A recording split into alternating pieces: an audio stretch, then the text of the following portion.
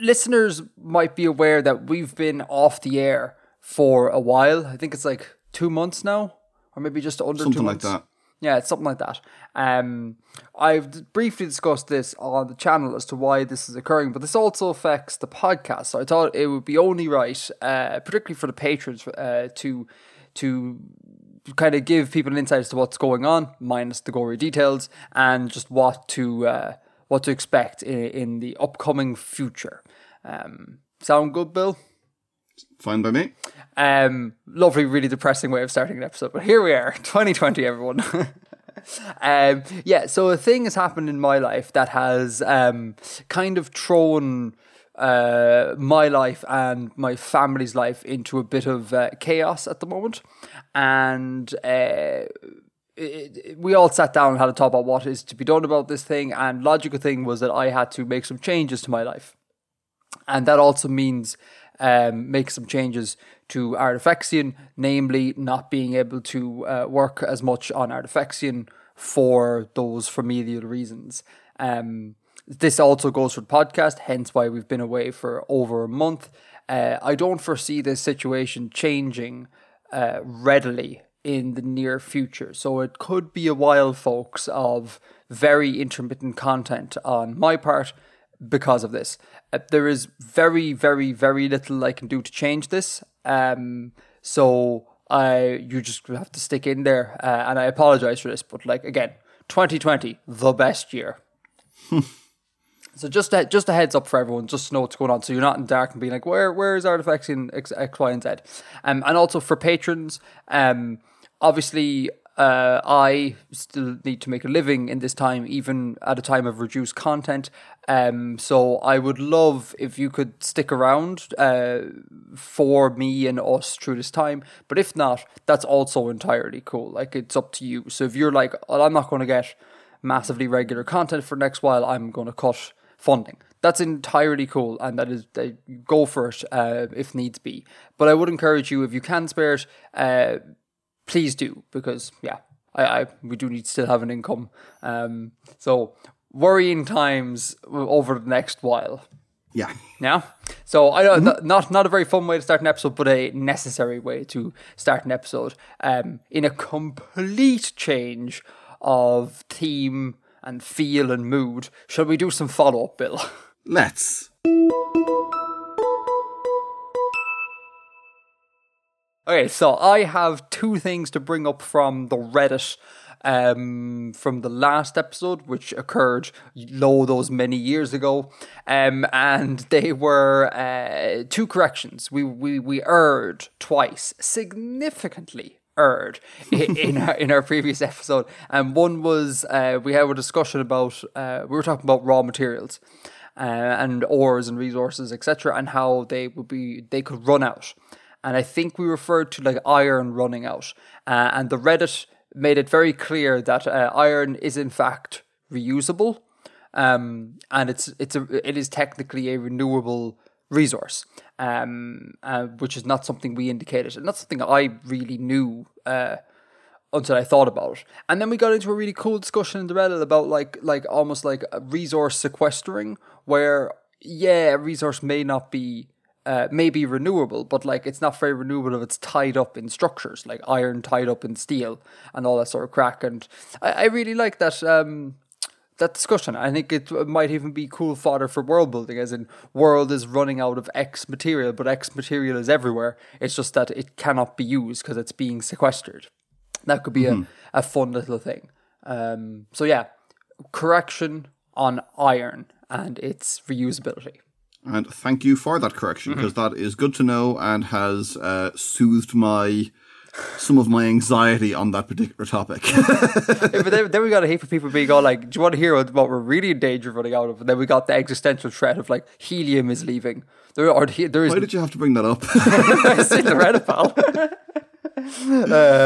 But anyway, and then the other one, I was kicking myself for this one, absolutely kicking myself for this one, is the dilithium. I said that dilithium is not real, as in dilithium is a made up fantasy resource in Star Trek. That is not the case. There is in fact IRL dilithium, and knew this, but having read up on like Trek back in the day, I just, for some reason, my brain just left me in that moment, and I caught it in the edit, and I was like, "Oh, Edgar, you numpty." Dilithium in real life does not power starships.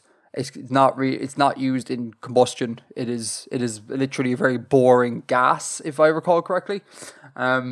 So yeah, second. I'm gonna slightly disagree with that correction. Oh, okay. Because the word is used for, it's like a molecule or a substance that's two atoms of lithium, right? Mm-hmm. But that's not what it is in Star Trek. Yeah, but like in Star Trek, it is a totally different substance. It is an element. So it is still like the word. It uses the same word, but it is not at all the same substance. That is true. But maybe the problem here is the word, isn't it? Because like it's almost not like a proper noun. It's almost like a recipe, like dilithium, 2 lithiums, and there's only and that's foolish on the part of whoever coined the phrase for that use. But like, you're not wrong to say that this thing in Star Trek is fictional. All right, okay. So Bill has spoken. Apparently, we only made one error in the last episode. Was completely there's an ambiguity. There's an ambiguity. Yeah, no, for sure. But anyway, dilithium exists both in Star Trek and IRL. In Star Trek, it's this wonderful substance that creates FTL travel, or enables FTL travel, and in real life, it's just mega boring. Which is always fun. So those are the 2 corrections from the Reddit. Have you got anything in the Reddit to bring up, Bill? No, that's pretty much everything, I think. Cool. All right. Some email. Now, last time we didn't do any follow-up, because why was that? Oh, yes, because of Plato's Republic killed follow-up last time. So I've decided to do more follow-up this time, just to kind of balance the books in a way. So the first item of follow-up comes from a chap called Samuel Edwards. So Samuel writes into us and says that they're having trouble keeping their conlanging organized, and they ask the spreadsheets I've used in previous linguistics videos. Where did I get them, and can I get a link or a copy to those? Real quick, the answer to that is I made them myself. And then 2, can I get a link, a copy to those? The answer is no, because they no longer exist, because up until about a year or 2 ago, I was very bad at doing backup. And when I changed computers, stuff just got lost, and a lot of our early Artifactian stuff got lost. So that's part of them that got lost. So I can't give you those spreadsheets, but they're easy to make. Just use Google Sheets or whatever, and just put stuff in spreadsheets and you'll be grand. Yeah. Cool, yep. Elijah Thomas, I'm going out of order here, Bill. I'm going renegade. Elijah Thomas writes, I was wondering, is there any plans to make an in-depth guide on how to use Illustrator? It seems like an overwhelming program to start using for map making. The answer is no, because there's an ample amount of Illustrator tutorials out there. Quick tip, though, in terms of overwhelmingness when it comes to programs. And this applies to everything from like cheap plates to Photoshop to Illustrator, anything you might use in word building, is that all of these programs are overwhelming. And I always feel overwhelmed coming to them. But I always try and remember the sort of 80-20 rule, which is like you can get 80% of what you want to do done with 20% of the tools. So people look at the interface and they're like, oh, there's a gazillion tools everywhere. Really, in Illustrator, all you need to know how to do is locate the pencil tool and you can start drawing. And everything else just kind of follows on from that as you problem solve. Like, oh, how do I change color? And like you find that, and then you find the next thing. So be okay with the overwhelmingness, and then just know that you only need to master 3 or 4 tools to get you 80% of the way on the way. And that has helped me whenever I switch program, and I'm like, oh God, what the hell is this? So quick tip there. And Illustrator tutorials all over YouTube. There's ample stuff out there. Great, yeah. I mean, look, there's so many resources on pretty much any software out there if you know where to look, and it's not hard. It's not hard to find where to look. There's no end of sites with tutorials and even paid courses and free ones or whatever. Yeah. And to be fair, the YouTube stuff is like, sure, everything I know about Artifexian, I've learned through YouTube in terms of using all of the apps that I do use. So that's like After Effects, Premiere Pro, Illustrator, Photoshop. Like that's all just YouTube stuff. Like I've never taken a paid course. And so, yeah, TLDR, YouTube's the place to go. You'll be grand. So then our next email comes from Jim K. And Jim K asked about how to design good plate tectonics. They write, how do you come up with good tectonic plates? The issue is that I can't really randomly draw plates, and when I try, they look nothing like the plates on Earth. So I was wondering if you have any methods to decide the lines that make up the plates, any random generation processes, or taking inspiration from everyday shapes, etc. So I think we might have answered this before, but I get this question an awful lot, so I thought I'd answer it again. The most accurate but the most unsatisfactory answer is practice.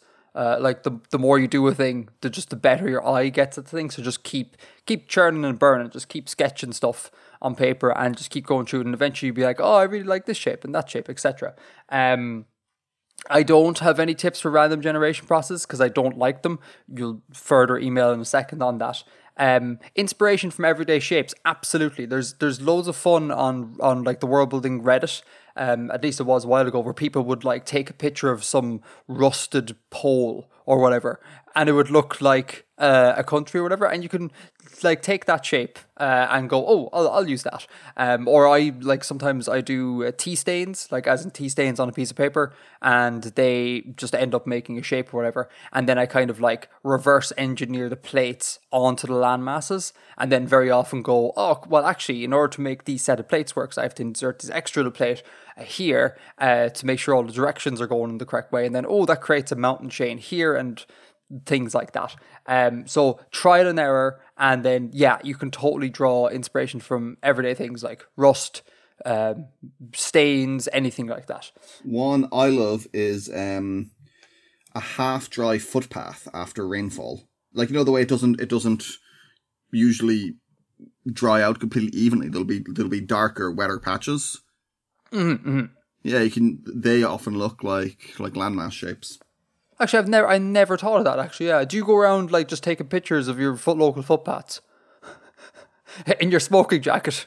Yes, to the smoking jacket part, but no. But I have like taken pictures of ones where I thought, oh, that looks cool. Just like where I happened to see one and be like, oh, it looks like a landmass. Click. Yeah. So you can draw inspiration, as with any sort of art. You can draw inspiration from everyday life all over the place, you know. But yeah, it just, how do you get good at it and how do you make good plate tectonics? Just practice. That's all I can say. Churn and burn. This is how you get good at any sort of art. Our next email comes from Michele. This person clearly is Italian. It's Michela. Michela. Okay, cool. Or Michela. Yeah, in Italian it's Michela. Michela writes in on the topic of plate tectonics as well, but this time specifically asking about random generators. At the core of their email, they write, what do you think about simulating the plate movements for like 2 billion years to obtain a genuine, quote, random but kind of scientific proof continental shape? So my thoughts on simulations and generators are that personally I only use them for inspiration and nothing more beyond that, because I feel like if you just rely on generators all the time for your land masses, your cultures, your languages, etc., you've just like created a world that's almost free of any of your autonomy and any of your artistic sensibilities, whereas I much rather just make something that maybe isn't 100% scientifically accurate because it isn't based off a model, but has my artistic style imbued into it. So I kind of veer away from generators in everything. Like I really don't like them. In terms of the simulating, like a history over 2 billion years, that doesn't really need to be simulated. Like you can simulate that, or you can give the impression that you've thought about these things in where you place like old and new mountains. So if you have like, new mountain chain here, and there's an old mountain chain on the other side of the continent, that must mean that other side was once on an active subduction zone, an active convergence zone, and now it's no longer, and the mountains have worn away. You can hint at that thing, that kind of evolution, without having to do all the work of like actually evolving a planet, just by wisely locating features. So I think you don't actually need to simulate the thing to give that sort of deep history to it. They mention Tectonics.js. And this is a thing that a lot of people like, and I keep hearing come up. I don't like it, and I'm probably the only world builder who doesn't like it. Again, for the reasons of like it has none of my autonomy in it. It's just computer spits out. This sounds so Luddite like, and I love my computers, but like the Luddites were awesome. But anyway. That's fair. Computer spits out landmass and then makes small tweaks, and that's my world. It just for me that seems really not satisfactory. And I really enjoy the process of like starting with like a single brushstroke on a page and building it all up, and then at the end I have this like glorious thing that is 100% me. I really enjoy that. They go on to say, harder question. Continental rock age and typology. I would love to manage to find a quick system to, quote, randomize scientifically the composition and age of rock in continental plates to make a more realistic aging and distribution of natural features in my world. So again, this is the sort of idea, like, do we need 100% scientific accuracy here? Do we need to go to models? Or can we kind of hint at this with kind of wise placement? And I would be on the latter. Like, you can totally be all like the ancient cratons, go here, here, and here, because that's kind of where they go on Earth, etc. And just through reading a Wikipedia page about like, I think they're called shields. I think that's what they are, like areas of different rock around the world. I think they're called shields. I'll throw the link in the show notes once I get it. Just study up on that, and then you can imbue that in your world without doing all the modeling sort of stuff. And again, as per the previous point, too heavy a reliance on modeling takes away autonomy and your own artistic sensibility. So that's why I don't. TLDR, anything to add there? Yeah, I mean, I've nothing particularly against the generation and randomization and things, but it has to be tempered by your own decisions, artistic or otherwise. Like, yeah, I don't think you can just make the decisions for you. That won't really get you anywhere. And I think it can be a good starting point, or a good thing to break through blocks, or to just kind of get going.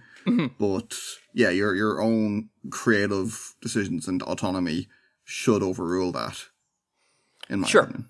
And I think as well, a lot of reasons why people do kind of go to generators is because, this is me maybe projecting slightly, but I think people feel like they don't have the necessary artistic skills to be able to just do it all themselves. And if that is the case, just want to really implore people that you really don't need a great degree of artistry to do really nice maps and things like that.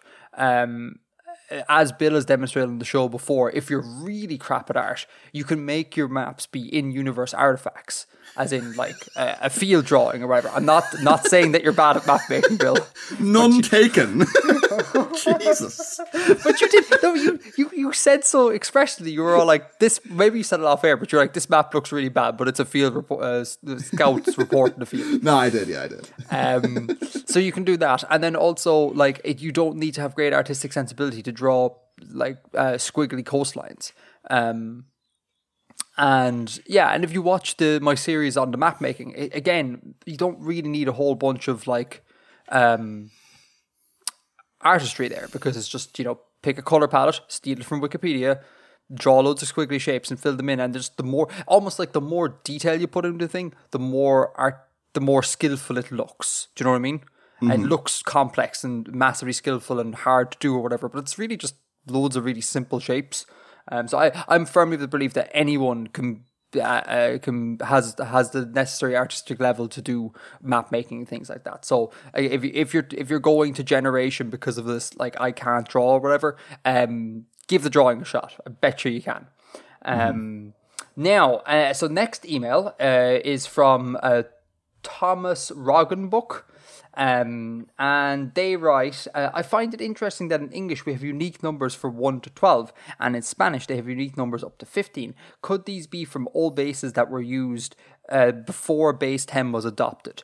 Answer, yes. I'm not sure what exactly for English and Spanish, but the notion of like, could these be old bases? 100%. And there's loads of language where you find, French being the canonical example here, where you find like the remnants of, I think it's the base 20 system left in their counting. And so that happens all over the gaff. So yeah, totally 100% is a thing. In Germanic languages, the unique words for 11 and 12 come from it's like 1 left over and 2 left over. So it's an extension to decimal. Oh, I didn't know that. I think Is so, it? yeah. It's something like that, yeah. Or it's like 1 additional, 2 additional, something like that. Oh, you're dead right. Would you look at that? Would you look at that? So elf in German, the word for 11 is elf. Mm-hmm. And then apparently this comes from Old High German, according to Wiktionary, which is Einlif. And ein is like eins is the modern word for 1. So einlif here sounds very much like 1 left over or whatever. I don't know what lif is because I do not speak Old High German, but it certainly looks like it's it has 1 built into it. That's really interesting. What is 12 then? Never actually thought about this before. Zwei, elf, I guess. Oh yeah, must be from old. Not quite. Old High German 12. Wow, that sounds so much like 12. That's great. 12. So yeah, obviously it's a what's the word for concatenation of zwei in this ilf sound. Or lif sound. For the life of me, I can't think what lif became in modern German. What is that word? I don't know. I can't think on the fly. But there you go. But certainly though, you any sort of like thing like that can be remnants of an older base. Like it's absolutely plausible to do that. Yeah, I like that specific example. I think is not the case, but sure, languages do stuff like that. For sure. Now, so we have 1, 2, 3, 4, 5, 6, 7. Oh, okay, cool. So the last 2 emails, spend slightly longer on them because I think they have interesting discussion points. The first one is directed at Bill. That is Tom Ashworth's email. Do you want to give it a blast there, Bill? So this is from Tom Ashworth, who's listening through the old episodes. And says, in an early episode, I talk about the divide between sci-fi and fantasy, that science fiction looks towards the future. And Tom says, I think that's worth discussing because I'm not sure it's true. Now, I think what's being referred to there, now this is several years ago, so I can't remember exactly what I said, but I was referring to an article by a writer called R. Scott Bakker. Yes. Called The Skeptical Fantasist. And I actually have it open here. And he says something like, where science fiction, one might say, constructs pseudo-knowledge of the future, fantasy fiction reconstructs the pseudo-knowledge of the past. So that's a little different from it is looking into the future necessarily. I think it's more like it is extrapolating like things that we might one day know to be true. Whereas fantasy is about stuff that we thought previously might one day be true. Now Tom brings up some interesting stuff here that many works of science fiction are set in the time they are written. Like cyberpunk comes about as the internet and communication technology is beginning to be invented, and stuff written in the 60s might refer to things like ESP, which were considered a little bit more scientifically plausible at the time. But in that case, you're still looking at things that might turn out to be true, or seeing how the effect of technology, where that might lead us. Mm-hmm. And in the final example given here is Middlemarch by George Eliot. And it's suggested that Middlemarch might be the first science fiction novel because it's about how the lives of women were impacted by the advent of railway travel, how technology changed their lives. Now that's a really good point, and definitely the thing about the influence of technology is relevant here, and that is a case where it doesn't necessarily construct pseudo knowledge of the future. And I think you could have a broader definition, definitely, of science fiction encompassing things that look at how technology affects lives and how the changes caused by technology. And I can even think of a series you could argue is science fiction that is set very much in the past. Oh. Yeah. I think I've mentioned this before. The Baroque Cycle by Neil Stephenson. Oh, you have, yes. Yeah. And I think you could make a very strong case that that's science fiction because it is largely about technology and the invention of technologies, and more so than specific like physical technologies, the invention of new concepts and new modes of thought. Mm-hmm. But that's set in between about 1660 and 1720. And it's about the invention of kind of modern economics, and steam power becomes kind of relevant towards the end and stuff like that. So yeah, I think there is something to the distinction between pseudo-knowledge of the future and pseudo-knowledge of the past that Bakker suggests. But it's not exactly that it's looking exclusively towards the future. It's more about seeing how things could be, even if you're looking at concepts from the present. And then, as I said, it does leave out stuff like looking at the influence of technology in general, which I think you could definitely make a case for, as in the Middlemarch or the Baroque Cycle. That was very comprehensive, Bill. I was like, oh, we'll have a back and forth, and we'll discuss like, you know, what the definition of things, and just as you kept talking, I would literally have a pen in front of me here where I've just jotted down notes to bring up, and then you'd bring up a point, and I'd be like, oh, talk about this, and then immediately the next line you address that, so I'm like, okay, scratch that, and now I'm left with like, yeah, well played. Sorry. No, it's good. I think Tom's point is I think it's very interesting. The notion of like what it means to look into the future. I, even aside from everything you just said, like I found the idea of like sci-fi being very much of its time. It doesn't disqualify it from looking into the future. Because you need to start somewhere to look away from that, you know. And it seems perfectly natural that if your intent as a sci-fi author is to really examine the future, you must do it from the perspective of the present. Yeah. But interesting point. And certainly the thing about the first fantasy novel, I really was like, the first sci-fi novel, I really was like, what could be considered the first sci-fi novel? That's a really interesting to think. Like, who was that pioneer that decided, or that didn't decide, but like inadvertently opened the gates to this genre? That always, thinking about those things always is very interesting to me. Like, what was the first fantasy novel? Like, the definition of these things, I think, is very interesting. Yeah. I mean, Mary Shelley is often given the first science fiction novel title.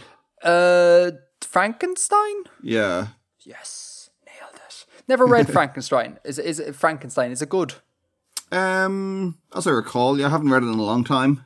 Okay. But, yeah, it's quite different to the image of it in popular media, like from film adaptations and stuff. Oh, so what? So Frankenstein for me is mad doctor wants to animate corpse. Corpse gets animated, runs amok. What's different? He doesn't really do that much running amok. He runs away. And he kind of hides. He hides in like a shed beside a house, and he learns to speak that way. But he's like really sympathetic. He's not a monster. And Frankenstein is like the doctor, Victor, is quite horrible, and is not that sympathetic. Yeah. It's interesting. Like I said this before, I like to compare famous archetypal characters, or, you know, famous iconic characters in popular media to their original versions, and like they're so often very, very different. Oh, can you give us another example? Well, I mentioned Tarzan before, a couple maybe a year or so ago. And do you recall what the first thing Tarzan says to Jane is? No. So, well, like, what's the classical thing that Tarzan and Jane say? Like, it's me Tarzan, you Jane. Yeah. And in the original book, Tarzan, by, I think it's Edgar Rice Burroughs. The first thing Tarzan says to Jane is, "Yes, Jane, it is I, your primordial man come from the forest to claim his mate." Oh, and so in the original work, again, listeners, I'm sorry if we've already covered this, but I've already forgotten.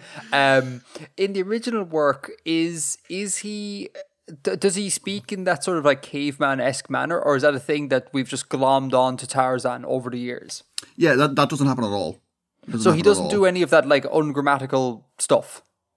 No. Oh. He can speak the ape language of the apes who raise him, like from his childhood. He learns to read English, independently of that. And then the first actual human language he learns to speak, he can communicate in written English, I think. But then he learns to speak French, and then he learns to speak English. Wow! Oh Jesus, he did that. He was on hard mode there. He learned how to write English first before speaking it. Good God! Oh, so that's the thing that we've completely changed. That's mad. Yeah. That's mad. Any other ones? I saw a reference to Sherlock Holmes in something recently, and the gag was like the person was like referring to Sherlock Holmes as like a weak English nerd, but instead I'm like Sherlock Holmes, but I'm also strong. Sherlock Holmes was immensely strong. Strong as in like physically strong. Like he was physically buff, strong. He was ripped. Yeah. Now that's changed a little bit in recent years with for example the Robert Downey Jr. film where he's a accomplished bare knuckle boxer. But a lot of the depictions over the years have not kind of incorporated that element of him. And the thing like elementary, dear Watson, I don't think is said in any of Conan Doyle's works, and Watson is kind of downplayed as a sort of a bumbling sidekick in a lot of adaptations, and Watson's pretty cool. Oh, to be fair though, I think the one true adaptation and what I think of when I think of Sherlock Holmes is the Basil the Great Mouse Detective in Disney. So literally every time someone mentions Sherlock Holmes, I always think mouse. And then when someone goes, Robert Downey Jr., I'm like, no, imposter, go away. That's no good. It's the mouse. The same way that Robin Hood is actually a fox. Robin Hood is a fox. Not actually, is a fox. It's important. Just I'll backtrack in a second to this definition of sci-fi with the whole technology slant. Handmaid's Tale. Mm-hmm. Would you class that as sci-fi, or what would you class that? Because I mean, lots of people go like, it's necessarily sci-fi if it's set in the future, which I believe Handmaid's Tale is. Like, it's not set present; it's set in some near future. It's certainly set in the future when it was written. Yeah. Yeah, exactly. So lots of people, I think, would say, oh, that's necessarily science fiction. But then under the definition of science fiction, it has this technology sort of tie-in very often. There's not really a whole heap of that going on. That's particularly like looking forward into how technology develops or whatever. What would you say, how would you classify Handmaid's Tale? You could make a case that it is because of what is the circumstance that has caused infertility? Is it a disease or is it a side effect of a weapon or something? Oh, I don't remember. It's one of those two, I'm pretty sure. Yeah, I think it's the former. I'm going to put my neck out and say I think it's the former. Okay. So that is kind of positing a future where things are different than they are, and how society, or a reaction to that from a society. So yeah, I guess you could. It's not very central. Like the fact of the technology isn't very central to, or sorry, the fact of that difference, what the disease or weapon or whatever it was, isn't very central to the story. It just kind of, it sets up. It's a device to set up the plot and to set up the setting. But I mean, I think you could still make a case. It doesn't have to be that central, I think, in a lot of science fiction. And Margaret Atwood has written other stuff that's definitely science fiction. So yeah, I started that out by thinking that I would say that it wasn't, and the more I talked about it, the more I decided it kind of was. I mean, because it falls into the definition of looking into the future. It's like it kind of. I think a lot of people would argue that it takes real world current problems we have, and extrapolates them out to their sort of like worst end. So that it fits the definition of, or at least my definition of, take what is at present and see where it might go in the future. So for me, it will be science fiction. It's just really weird to think of science fiction as science fiction sans lasers and, you know, the interweb and the Matrix and things like that. This sort of low-key science fiction or whatever, low science fiction. Live correction to myself. The reason why they're infertile, apparently according to a quick Google, is inorganic farming and radioactivity. Was cited in season 1 episode A Woman's Place. Okay. So it's all because of the farmers and the radioactive bombs they've been dropping. We thought Roundup was bad. Roundup? What's Roundup? Oh, it's this like pesticide that's super polluting and is used too much. We're going to go tangenty like crazy here. Apologies, internet. It's not a pesticide. It's a herbicide. What's the difference? Oh, it gets rid of plants. Yeah. So it's like a weed killer, I guess. Agent Orange. I remember learning about Agent Orange as a kid and being like, that is the most bizarre name ever. And I always thought it was very I don't actually know why it's called Agent Orange. I never looked into it, but I always thought like it's almost, what's the word, like emasculating of the product. You know, it's kind of like you take this like incredibly dangerous thing and then you give it a fun silly name like Agent Orange. And even as a kid I was kind of like, that's weird. Like it should be called like, I don't know, dichloride oxytryptamine or whatever. Like that feels like an appropriate name, but Agent Orange is just, I always found it, there's a big cognitive disconnect there. Yes, but looking at it from the point of view of its use, are you more likely to think it's a war crime to spray half a country with Agent Orange, or it's a war crime to spray half a country with dichlorotriptychlamine? Do you think that? Do you think there was? Do you know? Do you think, or do you know if that was a deliberate ploy, or was it just like people nicknamed it because it? I don't know. It was orange or whatever the hell. I don't know if it's deliberate in the way that I exactly the way I just presented, but human nature isn't to say I am doing war crimes. You know, for sure. Like people are going to come up with ways to downplay horrible things they do. Yeah, that's fair. And yeah, certainly calling that chemical Agent Orange definitely does that. Agent Orange, god damn it. Okay, so final email, question mark. Mm-hmm. Question mark, exclamation mark, interrobang? I think that might be a case for a good interrobang there.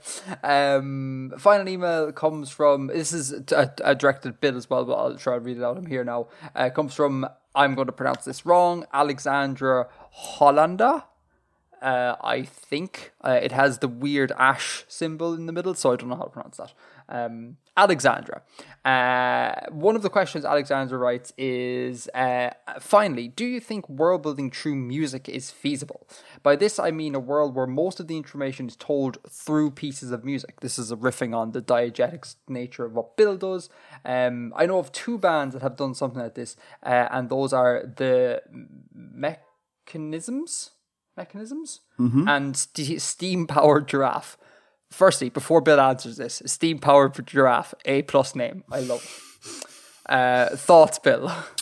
I mean, if this is directly to... Oh no, this isn't to do with diegetic world building. That's a separate question. I think it follows on from it though, because it's the notion of like the world is communicated solely through music. Yes, and that's a form of diegeticism? Diegesis? Not necessarily. Well, I guess not necessarily, yes. Yeah, obviously, but it can be. It can be, yeah, but I don't think that's the intent of the question. Like Jeff Wayne's War of the Worlds, that's absolutely telling a story through music, but it's absolutely not diegetic. That's fair. I'll take that. Where most of the information is told through pieces of music. I mean, like, there are examples of storytelling in music. without external context. Although I think it would be interesting to do it diegetically for sure. That, all you hear is the in-universe music and what conclusions you can draw about it from that point of view. The things that occur to me, there's a band called Abney Park, I think, who are, I'm not a particular fan of them, but their shtick is they're a gang of steampunk airship time travel pirates. I mean, it's a medium as much as any other, and you can use it to tell stories. So I see no reason why you couldn't use the music to tell a story. And the boyos, the steampunk time travel pirate dudes, their music is solely revolving around their adventures in their fictional steampunk world. Yeah. Okay. Yeah. Yeah. I mean, surely a lot of bands fall under this sort of idea of like they create a sort of fantasy around them and only ever sing about the fantasy. Yeah. Like Gwar have a whole mythos. There's a band I've mentioned before called Tectonics, who have a couple of different kind of cycles of stories. They're sort of symphonic and a black metal band. I'm going to have a quick look at who these two bands are, because I'm not familiar with them. So just maybe this will do it. Tell me more about the issue of the diegeticism. While Bill is Googling, I think this got me thinking about Skyrim and Bethesda, and how Skyrim is littered with a whole bunch of books. There's like hundreds of books that tell the story of the world. Mm-hmm. But like, as much as I like reading world building, I was never pushed to read any of the books in all the quests and all that sort of jazz. And it got me thinking of like, that would be really interesting if in a Skyrim style game that those books are replaced with music. So instead of going into a dungeon and having to read like the 100th book to find out who the Black Spider is and their history, you just wander into a bar, and every time you wander in the bard is singing a different story, explaining the world that way. I think that would be a really interesting way. That'd be awesome. Of doing it, yeah, because there's nothing worse. I hated it so much in Skyrim, where it's like, I just want to get this dungeon done, and then you realize you don't really understand why you're doing the quest to do whatever. And you realize, I need to actually read all these bleeding books to understand why the hell I'm doing the thing. And it's like, why are you making me read here, like, game? So I think doing a bard, telling the story of the world through bards, that way would be a lot better. Yeah. And it's a natural extension of what bards do, you know? The thing that would worry me there is if the music itself was kind of either bad, obviously, or kind of uninteresting, or just kind of lazily done without thought of like the actual style. Yeah, I mean, if it's just going to be kind of 3 chords and telling a story, that would be very lazy world building. Only, I mean, obviously, if it's like a post-apocalyptic thing in our world or whatever, that would be different. But if it was a fantasy world and it was just like totally using 20th century concepts of musical organization, that would take away from it a little. But you could totally get away. I take your point, but you could totally get away with that in a Skyrim style thing. Like, just have them sing Renaissance style music, and that suits it down to a T. Even though Skyrim is not on Earth, and their ye olde music probably wouldn't sound like our ye olde music, but like that sells the idea of it. Yeah. And most people wouldn't have the ear to understand whether or not the ye olde music is accurate or sounds right. They just kind of like, once you whack a lute on things, it's just like, yes, that's ye olde.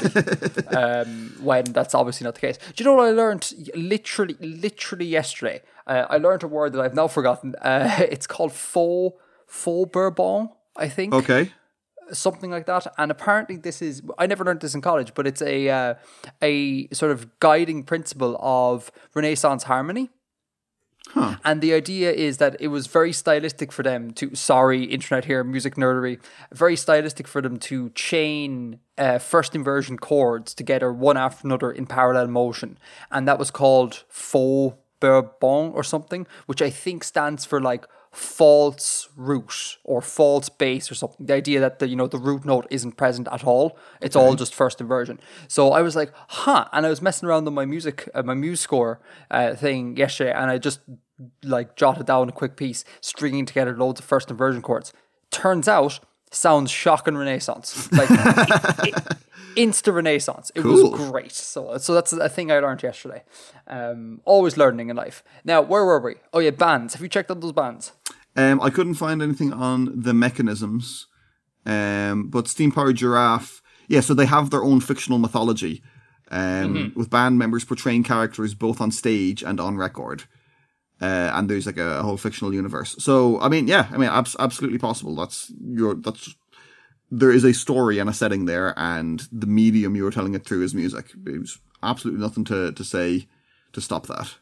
So I would say look into Gwar, because they tell a story. They're extremely silly and a lot of fun. And look into Tectonic, who have, as I said, several. It's kind of Lovecraftian, sci-fi, high fantasy stuff. Pretty cool. So, real-time follow-up before we crack into a bit of world building. It's the music thing I talked about a second ago. Is Faux-Bourdon, FAUXBOURDON, not Faux Bourbon, Faux-Bourdon. And I'm assuming it's pronounced all French-like. So I'll throw a link to that in the show notes for any music nerds who want to check it out. Just correcting myself on air. Okay. I would expect so. Bill, you have some world building for us. Give us a shtick and then read it out. So, last episode, you asked to learn more about the structure of the Tamar company. And who am I to deny the fans? So that is what I have written. I have written the Constitution of the Tamar Trading Company. Legalese incoming, folks. You know the way that you say sometimes my writing is a little bit too archaic? Strap in.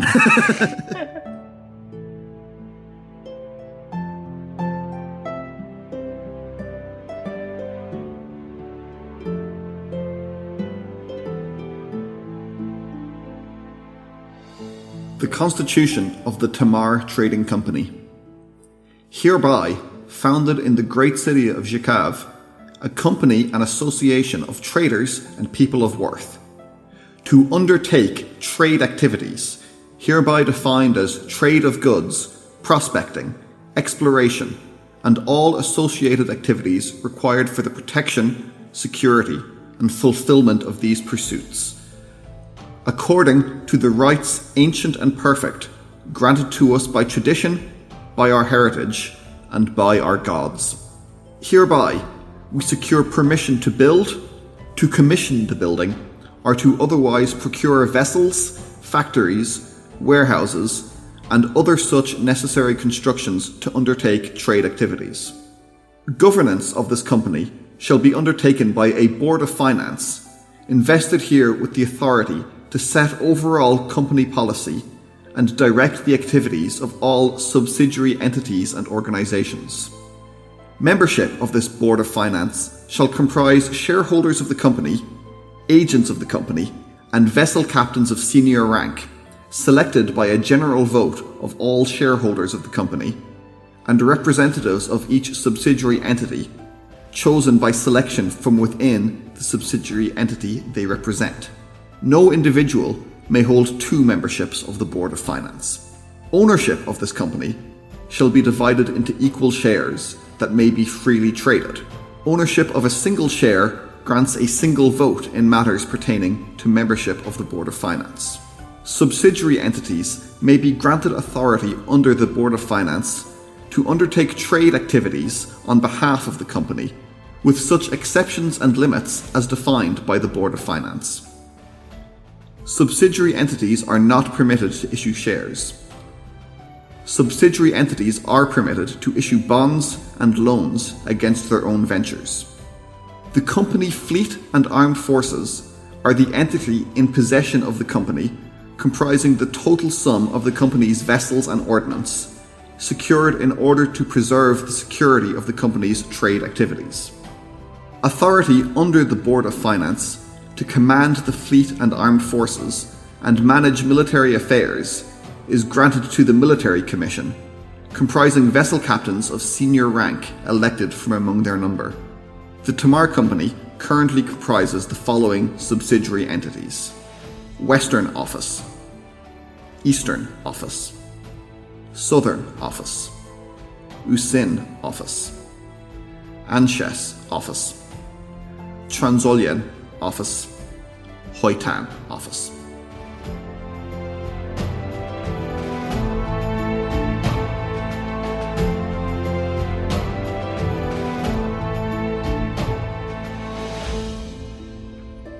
Cool. Two quick things. One, I don't know what I'm going to put music. What music goes under a piece of legalese? I don't know. That's going to be an interesting adventure. And the other one is that just a lute. Make it sound Renaissance. I was going to say actually no music and maybe try and put some reverb on your voice and make it sound like you're reading it in a courtroom. Oh yeah. Oh, we're doing that then. Bill agrees. Don't hold me to that, internet. Well, sure, you've heard what it is. We'll see how it goes. The other thing is that last bit where you listed out the various subsidiaries. You have a really good sort of robocall voice. Western Office, Eastern Office. It was real like I'm calling my ISP because I have a complaint. And they're like, for home and broadband services, press 1. Western Office. Eastern Office. It was really good. So I'm kind of a bit sad is the wrong word, but a bit I don't know. Sad maybe, yeah, let's go with sad. That we probed the structure of the company so much last month, because a lot of this it feels not new to me. A lot of this feels like it's stuff that it feels like you've codified some of our ramblings last month, which is cool, but I should have kept my trap shut next month and waited for this. Unfortunately, but still really great. A style point here for anyone not reading, Bill has capitalized the first word or two of each paragraph here. Do you have any notions to why that occurs? None. Yeah, it's just a thing. Well, I mean, maybe it's just like... So you're scanning the document and you want to get to the bit about ownership. You can see ownership in bigger letters. I don't know. Yeah, I mean, that works fine, but it works less okay when the first word is like hereby or according. That doesn't really... Yeah. It seems to me, because again, this is a style I see an awful lot, but it seems a better thing to do would be to capitalize all like proper nouns. So instead of capitalizing hereby or whatever, or say instead of capitalizing according, capitalize rights, ancient, and perfect. So then when you're scanning, you go, oh, that's the rights, ancient, and perfect bit, as opposed to just like the first word. I don't know what... You know what? What? I might actually do that. Oh, there you go. Oh, that yeah, I might change some of that around. That's okay. a good point. So listeners are now reading a document that we are not reading. So that's going to be interesting. Okay, cool. Can I go through my points? Please do. First paragraph. The Constitution of Tamar Trading Company, paragraph 1. Hereby found in the great city of Zhikav, a company and association of traders, and here's a bit I would like to know about, people of worth. People of worth is capitalized, so that makes me think that it's not just like rich people or entitled people. Like, this is a proper noun for a group. Am I right? What is people of worth? No, it's not a specific group, but it is. So the kind of the context of this of this document, I originally wrote this as a charter, and then I was thinking, but that a charter is kind of the authority being granted by someone else, and that doesn't fit in so well with how I've thought about the overall shape of Abeski culture. So I decided it's a constitution. It is their own declaration of their own intent, and the Tamar Company works on its own authority. And that's a very roundabout way of not even actually answering your question.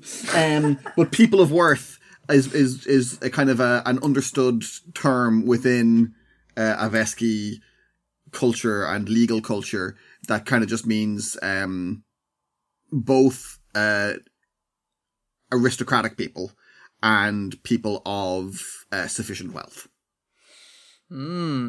I've been watching Downton Abbey of late, Bill. Really? Is it any good? I think it's great. I hate period dramas with a passion. I find them dull and indulgent. But Downton Abbey is great crack. So like that review should give you an idea that it is actually genuinely a really good show.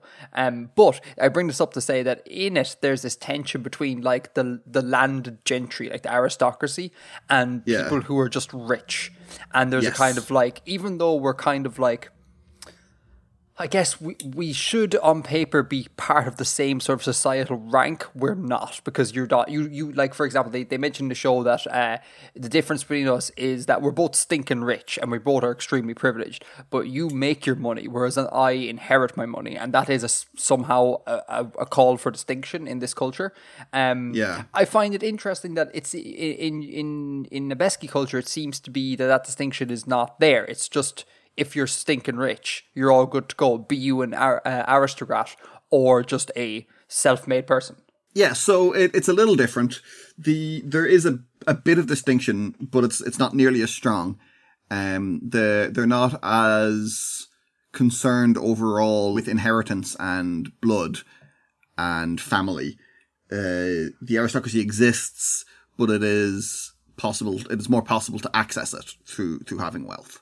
The interesting thing about what you were saying there about we're both stinking rich is that kind of is the difference in that if you're nouveau riche and you lose your money, you're not nouveau riche anymore.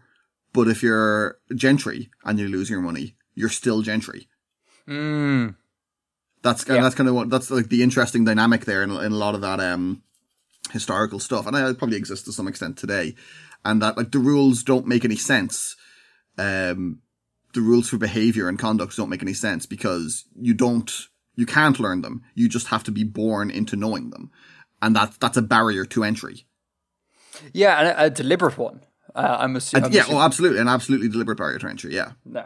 It is fun watching, though, Downton and kind of experiencing those things and them talking about those barriers and kind of being like, why on earth? Particularly Maggie Smith's character, because she's kind of she's the, sorry, you haven't seen this, she's like the she's the dowager.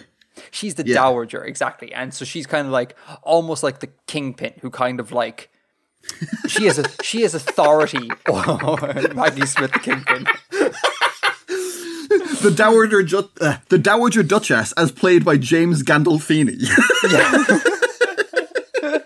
But she has kind of like authority over everyone, or at least she has the social status to be able to speak out against everyone.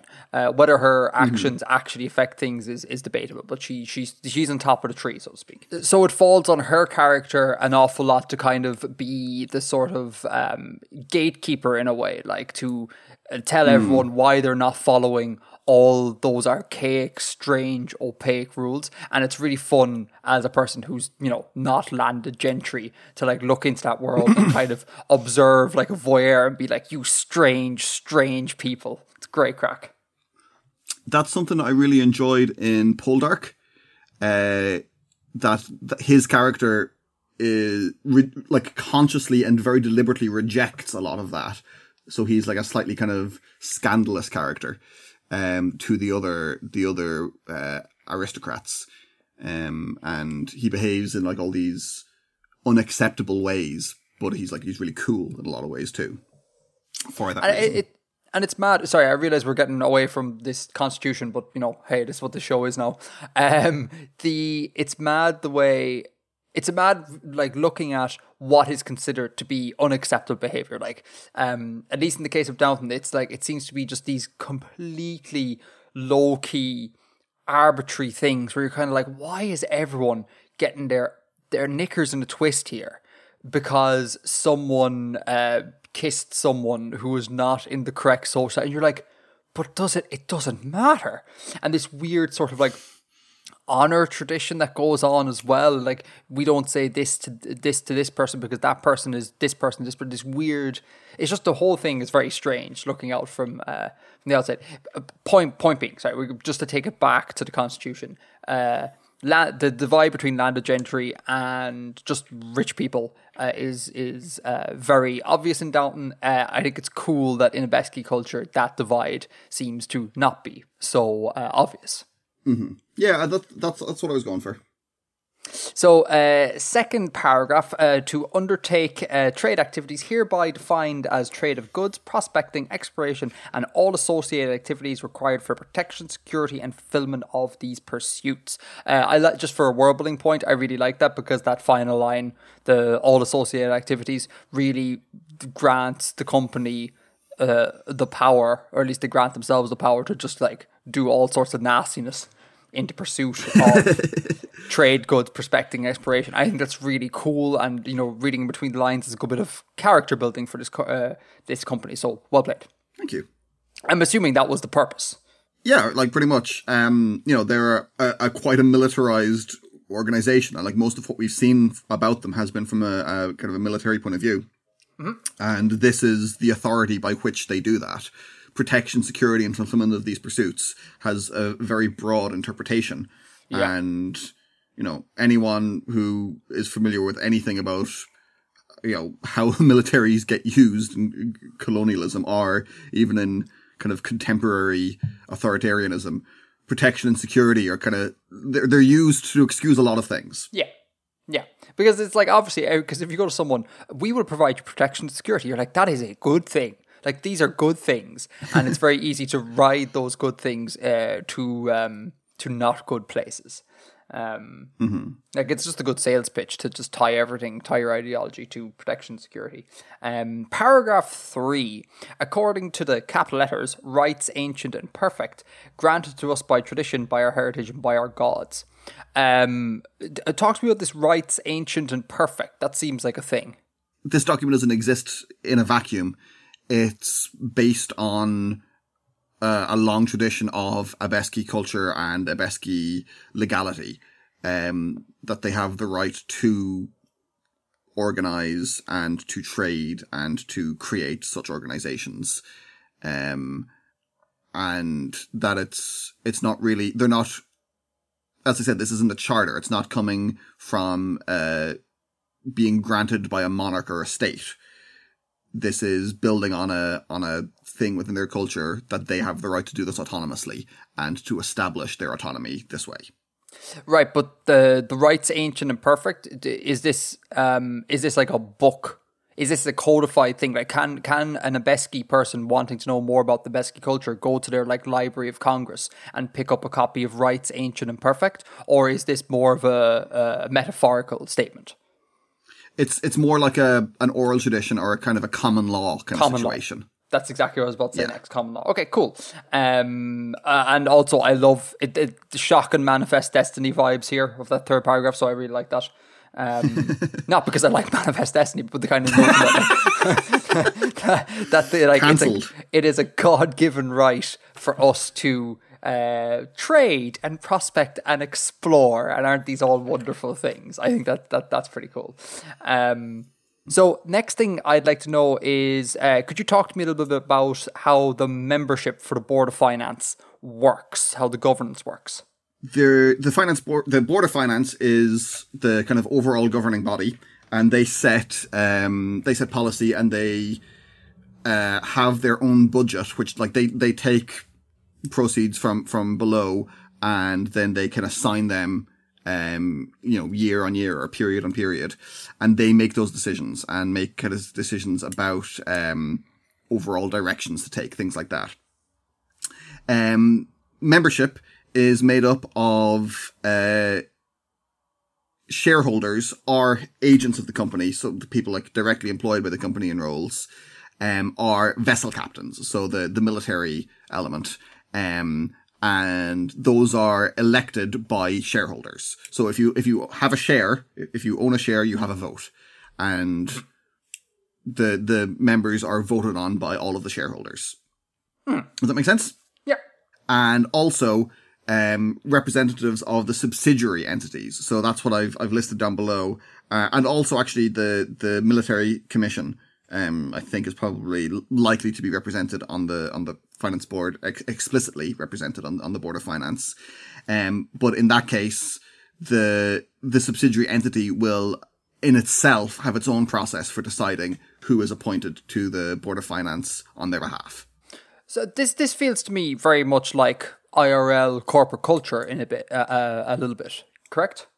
I guess as regards the shareholders voting a bit, but I think in real life they tend to vote more directly on issues, whereas here the board of finance decides on issues and they are just appointed by shareholders. I don't know that for sure, but I think that might be the case. Cool. Ownership bill. Can I talk about ownership? But before, just the thing about no individual may hold 2 memberships of the Board of Finance. So if you're appointed as the representative of the Western office, you cannot also be voted in by shareholders. Is that because one time someone did hold 2 members and there was problems with that, so they had to retcon and be all like, no lads, we can't do that anymore?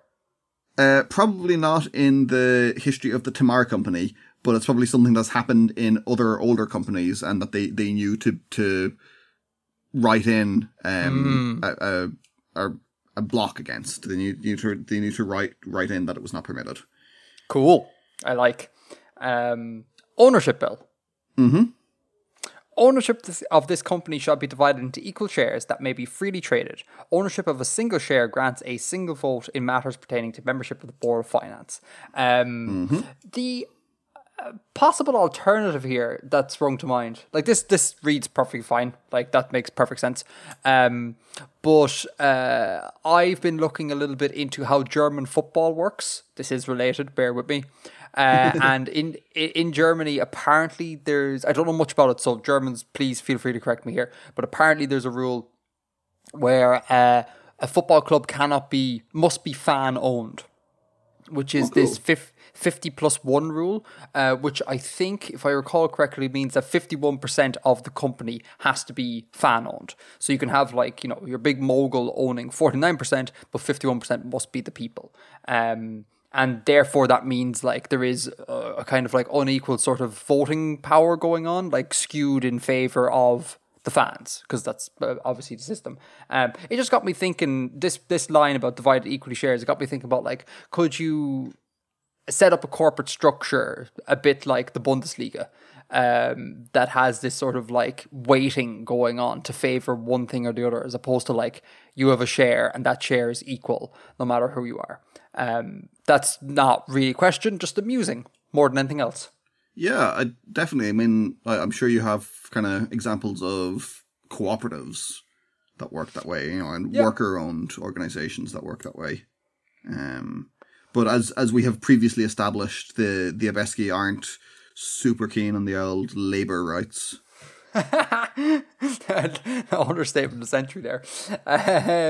Cool, and that's all the notes I have highlighted. As always, what have I missed and what would you like to point out? So, subsidiary entities are not permitted to issue shares, can issue bonds and loans. I think that's all fairly straightforward. The company fleet, I thought it would make sense to have an explicit explanation of how the commercial and the explicitly militaristic side of the company interacted.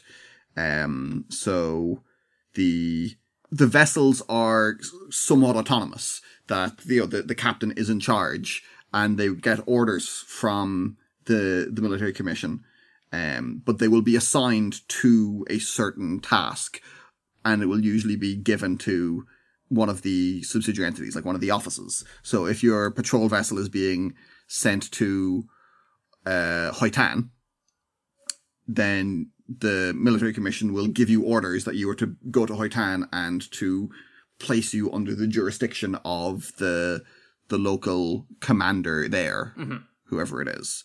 That's roughly how that works. The subsidiary entities. I'm actually going to refer to the map for explaining what's going on with these. Links in the show notes. Links in the show notes. So remember a year or maybe a little bit more ago, I gave you a map of the Abesk region. Mm-hmm.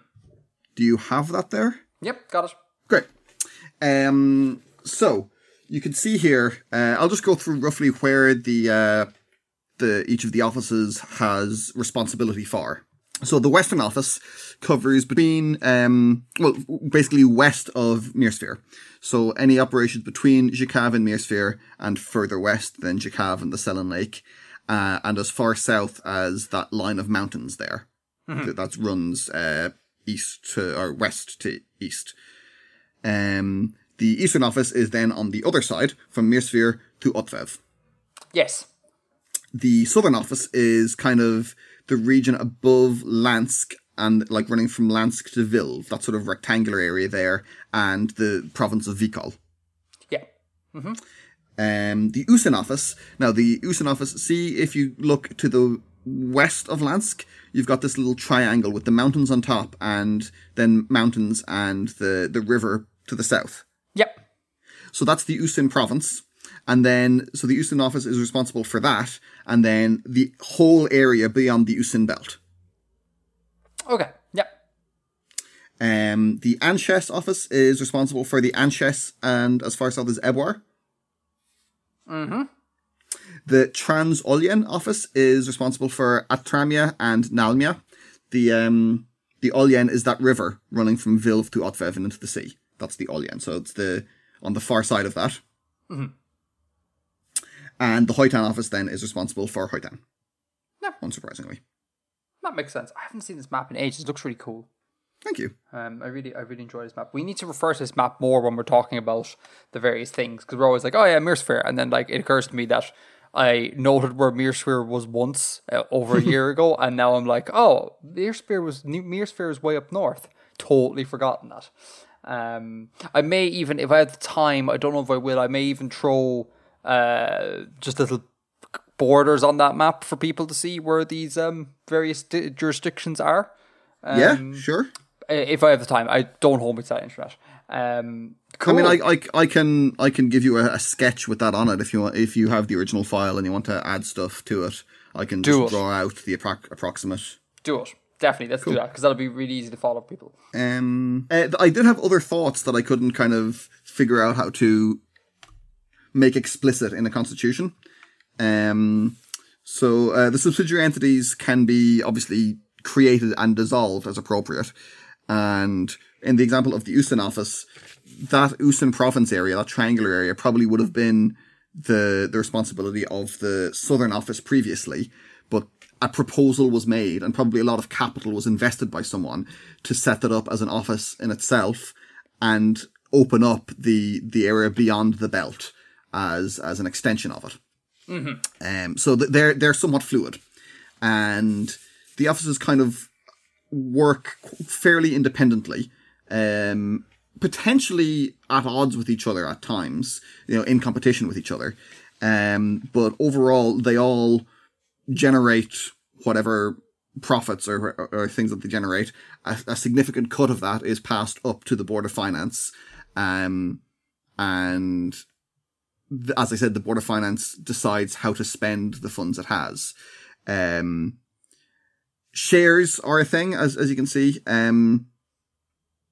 You can buy shares, but the financial culture hasn't gone very far in kind of the secondary market of like reselling shares or speculating on the future or the future profits of shares. That isn't a thing that's really begun yet. So you can't like the very, very high finance stuff of it isn't really an element here.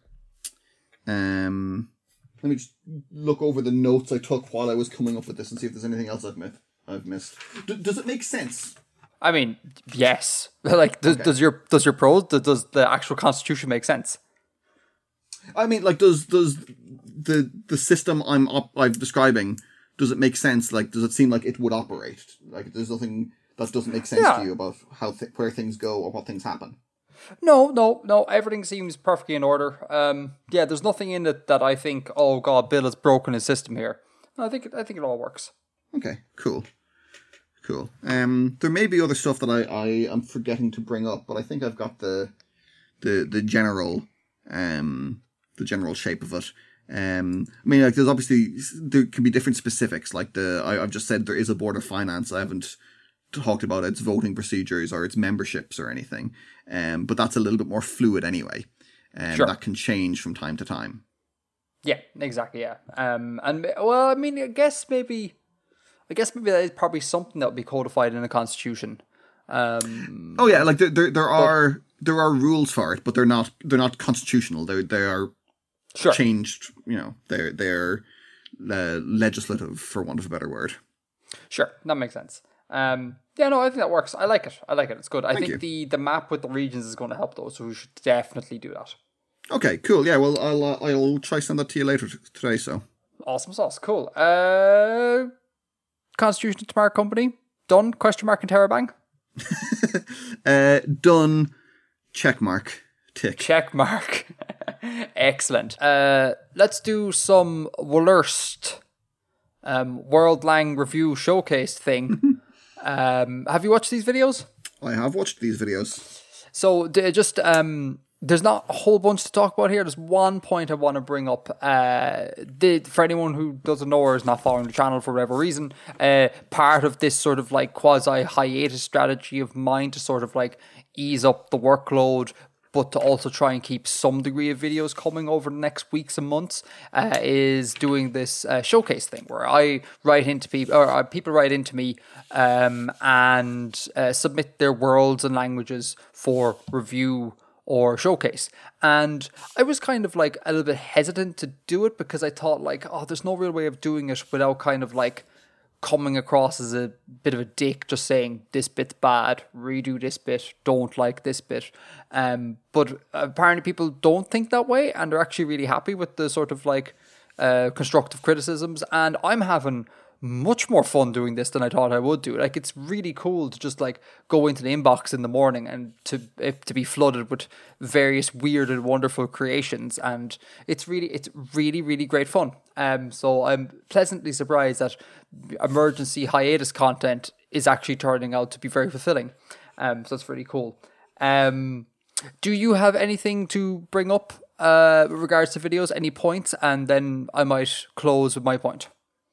There's something very satisfying about the micro level of this, because we just see like a little snapshot or a single concept, and you know, very often we get presented with like quite broad world building or big ideas or a lot of information, but just saying, you know, there's just this one location or this one concept, it's kind of cool. Yep. I liked all of them. They were all inventive, and I got something out of all of them. There was an interesting comparison to make. The one from Game Saucer. Yes. Which was the origin myth, the different gods. There was an interesting comparison to make there with Dane Mead's one, which I think was in the same video. Yeah. Which was about the kind of the cosmological origin of magic. And I thought there was something quite similar in both of them. Almost that you could look at Game Saucer's creation myth as a mythological interpretation of what Dane Mead was describing scientifically.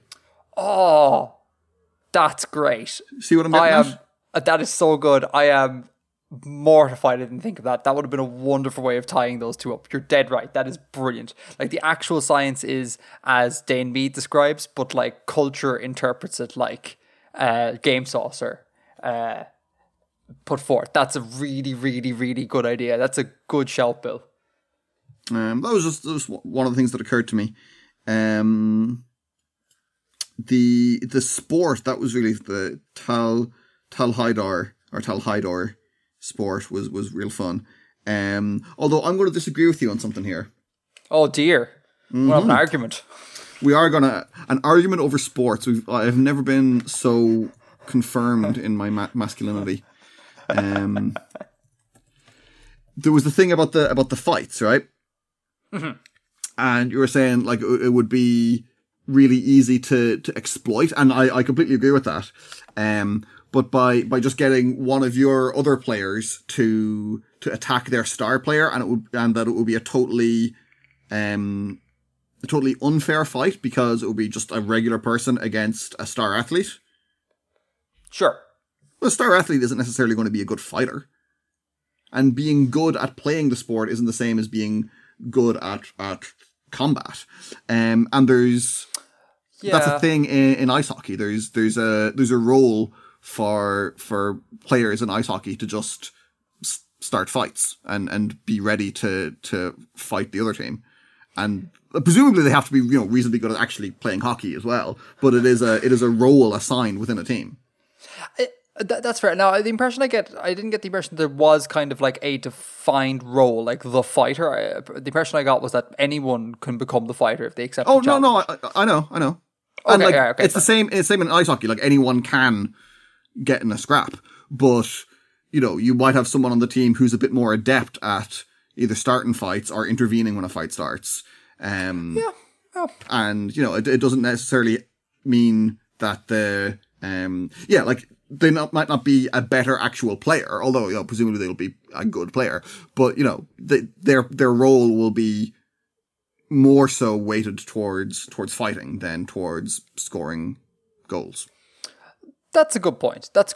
I take that. Your criticism is valid. What I thought immediately after actually filming that, I thought of another way of kind of thinking about not reinterpreting but rewriting the rules slightly.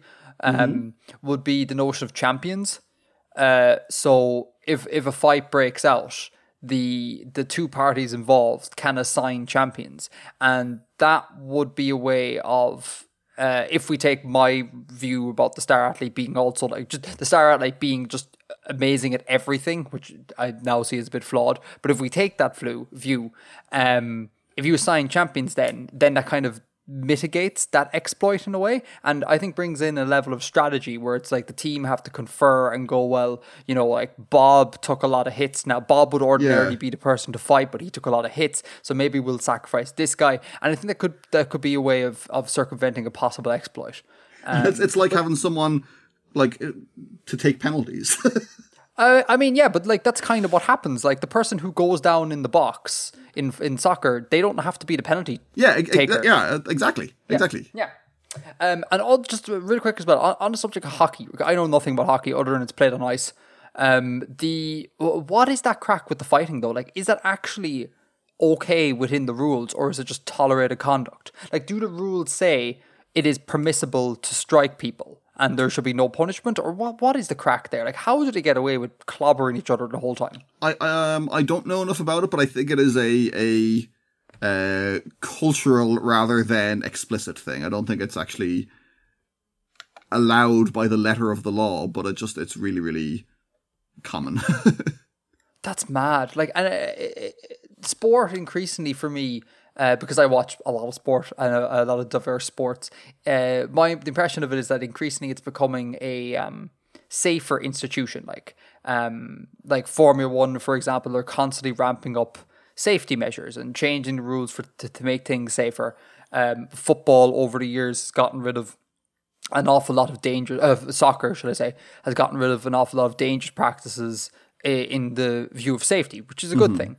It seems strange to me, knowing nothing about ice hockey, that it's just like that's still tolerated, like out and out fights, because like obviously that like out and out fights, you run the risk of like massively damaging someone, and not damaging someone in as a result of playing the game in a way, but damaging someone as a result of like an extracurricular fight. Yeah. It seems weird the way the modern world is going with regards to sport, and ice hockey seems not to be doing that. Now again, I know nothing about ice hockey, so I could be entirely wrong, and in fact fighting is on its way out. I don't know. I'm sure our Canadians will let us know.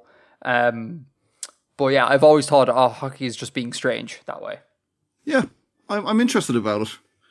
Especially because I like actual combat sports to see how it works here. That fighting it's not part of the rules, but it's a thing that happens, and presumably it has its own unofficial codes of conduct for how you're supposed to do it or whatever. I don't know. Oh, I'd love to know. Canadians who are into ice hockey, let us know. Are there unofficial codes of conducts there? Like, what? If I'm to get in a scrap with Bill in the ring, what do I kind of have to culturally be aware of? Let us know, because like there must be something like. That would be really interesting. Any further points to bring up on the videos? No, I don't think so. No. Good work, everyone. Yeah. Keep it up. So my point that I want to bring up was just a question I want to put to you, Bill. I got slightly berated in the most recent World Lang Review Showcase Thing video for bringing up color blindness in relation to flag design. Yeah. The comments ran the gamut from like just outright mean to kind of like quizzical, and people were like, why talk about color blindness when flags back in the day were definitely not constructed with color blindness in mind? Like, you know, no one sat down in Hungary whatever after the dissolution of the Austro-Hungarian Empire and went, okay, we need to make sure that this red and this green really work together. They just chose a red and green fabric from the dyes that are available, you know, without thinking about color blindness. So people were kind of like, is it right's the wrong word, but is it advisable to think in terms of color blindness when we're trying to design flags for ye olde countries? Is it more historically appropriate to not think in terms of color blindness? What are your thoughts on this? That was something that did occur to me as I watched it. And my initial reaction was kind of similar. It was like, oh, but you know, that's not necessarily a relevant in-universe thing. But then I kind of reckoned we have to be conscious of ableism and accessibility and stuff in the stories and the art that we create. So it is relevant from that point of view. And as I recall, that was for a web comic or a web series. The flags were. So you've got it's not invalid to consider it from that point of view. Like, you have a real life audience who you want to be reading this thing, and it's good to make it accessible to people. Yeah. You know? I would imagine that it is probably a thing in contemporary design to account for that kind of thing, or if it isn't, again, it would think that would be ought to be considered. So it may in fact be relevant to the setting, and even if it's not contemporary necessarily, then I mean, maybe within the setting people do care about color blindness, so go for it. Yeah, the thing I think people didn't, or I didn't make very clear, was that like I would never expect someone to make that explicit, you know, to be, you know, character A and character B sit down together and be like, have you heard the king is creating a new flag? And then character B, like, you know, in the story, in the novel goes, oh, and he's being very particular about his color choices for the blind people. Like that is obviously massively jarring. My point would be that like doing these little colorblind checks has no impact at all on the believability of these flags. Like, because again, if I do a color check on the new Hungary flag after the dissolution of the Austro-Hungarian Empire, and I choose appropriate shades of red and green, the consumer of my content is still going to look at the flag and go, it's red, white, and green. I think that's the flag of Hungary. I hope. I think it is. Yeah. They're going to go. The one you used as an example for that bit of the video was very like the Hungarian flag. It was, yes. I think that's probably why I'm immediately jumping to Hungary in my mind now. But like, yeah, no consumer of the content is going to go, oh, wait, that's historically inaccurate because I can tell that particular shade of green and that particular shade of red has been chosen with color blindness in mind. Like, no one can see these things. The only person who would realize these things would be someone who's colorblind, and they'll just be all like, oh, I appreciate that, pal, thanks. Yeah. It doesn't make them any more or less, if you hide your work, it doesn't make the flags any more or less historically believable, I think, in my mind. Yeah, that's fair. Now, it'd be a different thing if, I don't know, like, let's say you included, I can't think of a good example, so just bear with this, an imperfect analogy. If you included a representation of sign language, say on a flag, like that would be obviously, very jarring. Even though it would be a nod to people who speak sign language to be like, oh, cool, a bit of ASL on this flag, that's really cool. But it would be really jarring historically wise. But color selection, no, as long as the colors are, Not if it was the in-universe sign language, like. Flags have text on them. Sure, I mean more as in like our sign language, as in like you write in Skyrim there is a flag that has ASL on it because someone's like, let's give a nod to the ASL people, which is a good thing, but it would be extremely jarring and feel like it's not property of that world. But tweaking shades of color, there's no way anyone can spot that unless you're colorblind. Like, I see what you're saying there, and my initial reaction is to agree. But also, I mean, why can we gloss over the use of Latin script? Oh, that's that fair. Jarring? I guess that's interesting. I guess that's probably because there is like historical precedent in terms of how we create our fiction. So, like, there is a precedent that like. The standard language in a setting is always going to be English in the English speaking. Like it's Star Wars, people speak English, and that's their basic, and that's just there's precedence for that. Or there's precedence for using the Latin script everywhere, just because that's what we need to use. So I guess anytime you go against that precedence, it seems weird and jarring in a way that using the Latin script wouldn't be. Yeah. I think that is though. probably true, but I think that's worth examining and worth interrogating. Oh, sure. Yeah, 100% agree. 100% agree. But anyhow, point still holds. I would always strongly recommend doing the little color check and then just never telling anyone about it. And just knowing that people who are colorblind will look at it and be all like, that's nice. Yeah. I think that's a good working protocol to go by. Sure. So that is all I have to say about World Language Review Showcase thing. More of them coming, like I said, because this is kind of hiatus content. Hopefully, I can get back to Artifexian proper, because I got a pronouns video in the bag, or at least in the works, and I really want to make it because it's gonna be really fun. Oh, that wasn't just like a hypothetical future one. That is the next one you have planned. That is literally the next one I've planned. Oh, nice. Yeah. And I really do want to make it, because turns out pronouns way more interesting than you think. Yeah. In terms of like linguistically, I don't want to talk about it now because of spoilers. Yeah. But I can't wait to make it. I just really hope I find the time over next weeks and months. But if not, more World Lang Review Showcase thing. Check out the videos in the description, and submit as well. I'll leave the submission criteria in the description as well. So yeah, please do. You can check it out. All right, okay, cool. Shall we go into Green Room? Let's Green Room. On Shomra Gloss.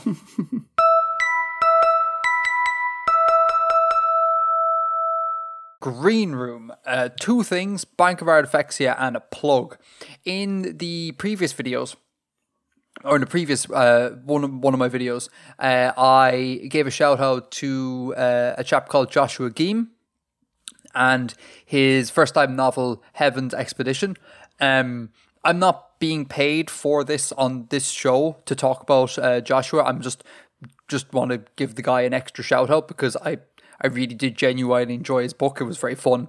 And it was hugely applicable to Artifexia. So strongly urge people to go pick up the book. Heaven's Expedition by Joshua Geem. It's a sort of like YA style, rip-roaring sort of like action-packed adventure, set on a tightly locked world. And that's the key thing that I think has interest for people in Artifexia. Joshua explores the culture around tightly locked worlds, and how they organize the time, how they organize like sleep cycles, given that there's no real day night going on. All that sort of jazz is brought up in the book, and it's done really well, and it's a ton of fun. And Joshua also came across as just being a really chill, lovely bloke. So support independent first time novelists. Go check it out if that is to your liking. Links in the show notes. Cool. Yeah, okay, so that's that. Thanks again. Oh, and also, yeah, thanks again, Joshua, for reaching out and sponsoring the show. It was really great of you, like, and I hope I can drive some traffic to you. So that's the extra little plug. Bank of Artifexia bill. So this month's contributor to the Bank of Artifexia is myself and my family. I found a heap of notes in our house that I have now come into possession of, and I'm adding them to the Bank of Artifexia. So links in the show notes, everyone, you can go check it out. So what I have, again, links in the show notes, I have Deutschmark, so old German pre-Euro currency. I have a 10 Deutschmark, a 20 Deutschmark, and 100 Deutschmark. So I'm a ye olde baller here, rolling in the money. I have Saudi Riyal, 5 Saudi Riyal. Now, this is, as with the Deutschmark, this is old money. So according to my research, I could be wrong, but according to my research, this 5 Saudi Riyal was out of date in 1984. So that's awesome. Okay. It's a very old note, and I really like it. I have 1 Australian dollary do, and this is also out of date and also withdrawn apparently in 1984. Again, I could be wrong, but it's certainly not modern currency. This one in particular, I want to give a shout out for kind of very cool design. It does a good job, and I think a much better job than the current Australian note I have, of kind of like incorporating the cultures at play in Australia. Obviously, you know, the Anglo-Saxon culture, like the Queen's on it, looking very young. And on the reverse, or the obverse, I didn't recognise her. I know, right? I listened to her speech that she gave on Veterans Day this year, and she's 94, man. She looks like she's just after retirement. No, maybe not. She looks like she's 70 odd. Like, whatever that woman is taking, I want some of. Like, she's just immortal. It's crazy. It must be the reptile blood. But yeah, so anyhow, this Australian dollar is really cool because it has the Queen on it, but it also has an awful lot of what looks like Aboriginal art, and a lot of the kind of like the design language of this is very informed by Aboriginal art. So I think it does a good job of melding the cultures. And for a note that's ostensibly like brown, it actually is really nice. So I really enjoy that note. I think it's really cool. And then we have 20, what is this, Kenyan shillings. Again, old, expired in 1982, apparently. Or no, sorry, no, this wasn't withdrawn in 1982. This is a note that's marked as being 1st of January 1982. So when this went out, I don't know, but it was around in 1982. Yeah, and again, I really dig the artwork on the back of this lad. It's got this cool, like, Afro-pointillism vibe to it, which I think is really baller. Really, really looks great. So I enjoy that one. And then we have 250 Cypriot mil. I think it's pronounced mil. Could be meal. I don't know. But yeah, again, this is very old. This is 1964 is when this was out of circulation or made. I can't remember. So it's shocking old, and it's actually a little bit fragile to hold. So that's class. Can add that to the stockpile. And then finally finish up with 20 French franc. And this note is an abomination, and I hate it. Like, it is so, maybe it's weathered and faded over time. That could probably be it, but it's so meh. Like, if you squint your eyes, like blur your eyes out and look at it, it looks essentially like a teabag stained sheet of paper. Like, it's just, it's lots and lots of brown with no contrast. Like, the back of it, you know, the 20, the number 20 is essentially blurring into the background. Like, it's just, it looks awful. And there's this giant white patch that's obviously the hologram or whatever, but it's weird that it's just sticking there like someone forgot to finish the artwork. It's just, I don't like this at all. I know, actually, do you know what it looks a little bit like? It looks a little bit like a postcard as well. And I don't dig it does look a bit like a postcard, yeah. I don't dig the French francs at all. But there you go. Anyhow, that's 20 French franc, and apparently that was issued in 1997. This note was issued, so that's pretty cool. So I rated not around for very long. Oh, that specific note, not that design. That specific note, yeah. It just said, like all it says in 1997 is marked on the back, so I don't know how long it's been around for. But yeah, so raided the family's coffers there, to get a whole bunch of monies, which I think is really cool. The Deutschmark as well. Sorry, I'll just go back to Deutschmark. Deutschmark looks shocking. It looks shocking Germanic here, right? And I'm allowed to insult Germans because I'm half German, so just brace Germans. It looks very much like a German solution to like money notes. It's like, it's elegant. It's like good design. Everything kind of works. Efficient, clean lines, but fills me with no enthusiasm at all.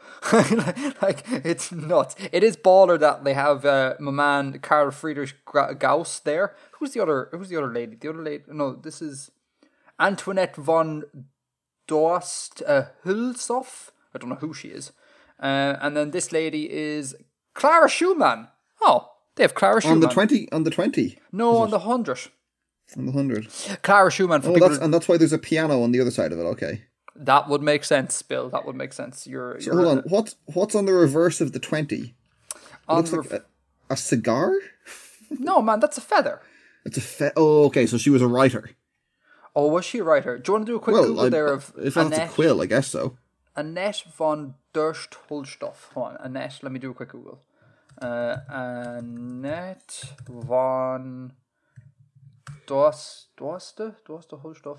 I'm going to get it in German, am I? Oh, no, so she was a writer, a 19th century German writer and composer. Oh, She was one of the most important German poets and author of the novella Die Judenbuche. So the young books, or the books of youth. No, Juden being Jews, sorry. The Jews Buche? I don't know what this is, hold on. The Jews' beach, apparently. Beach is in the tree. Okay. I completely misread that wrong. My German is just not up to scratch. But anyhow, so those are the whole heap of notes I got. And yeah, I'm very happy with the raid I came up with. The money map, unfortunately, is not affected because these are all like out of date. And lots of them are doubled for, euro, for example. So like Germany is still green because I have the euro for Germany, but also have some old stuff. Lots of new notes, but the money map is unaffected. Money map in the show notes, by the way. So if anyone has some currency from the countries that I haven't got and you would like to send a letter that we read out on air, check the show notes for all the relevant stuff. We would love to hear from you. Cool. Can we look at the people on the other notes? Let's look at the people on the other notes. Do you want to start? Who's this on the Saudi note? I guess it's someone from the House of Saud. I would imagine some prince. I can't read Arabic, man, so I have no idea who this is. Of course, yeah. It's going to be, well, I used to be able to read Arabic, though. Really?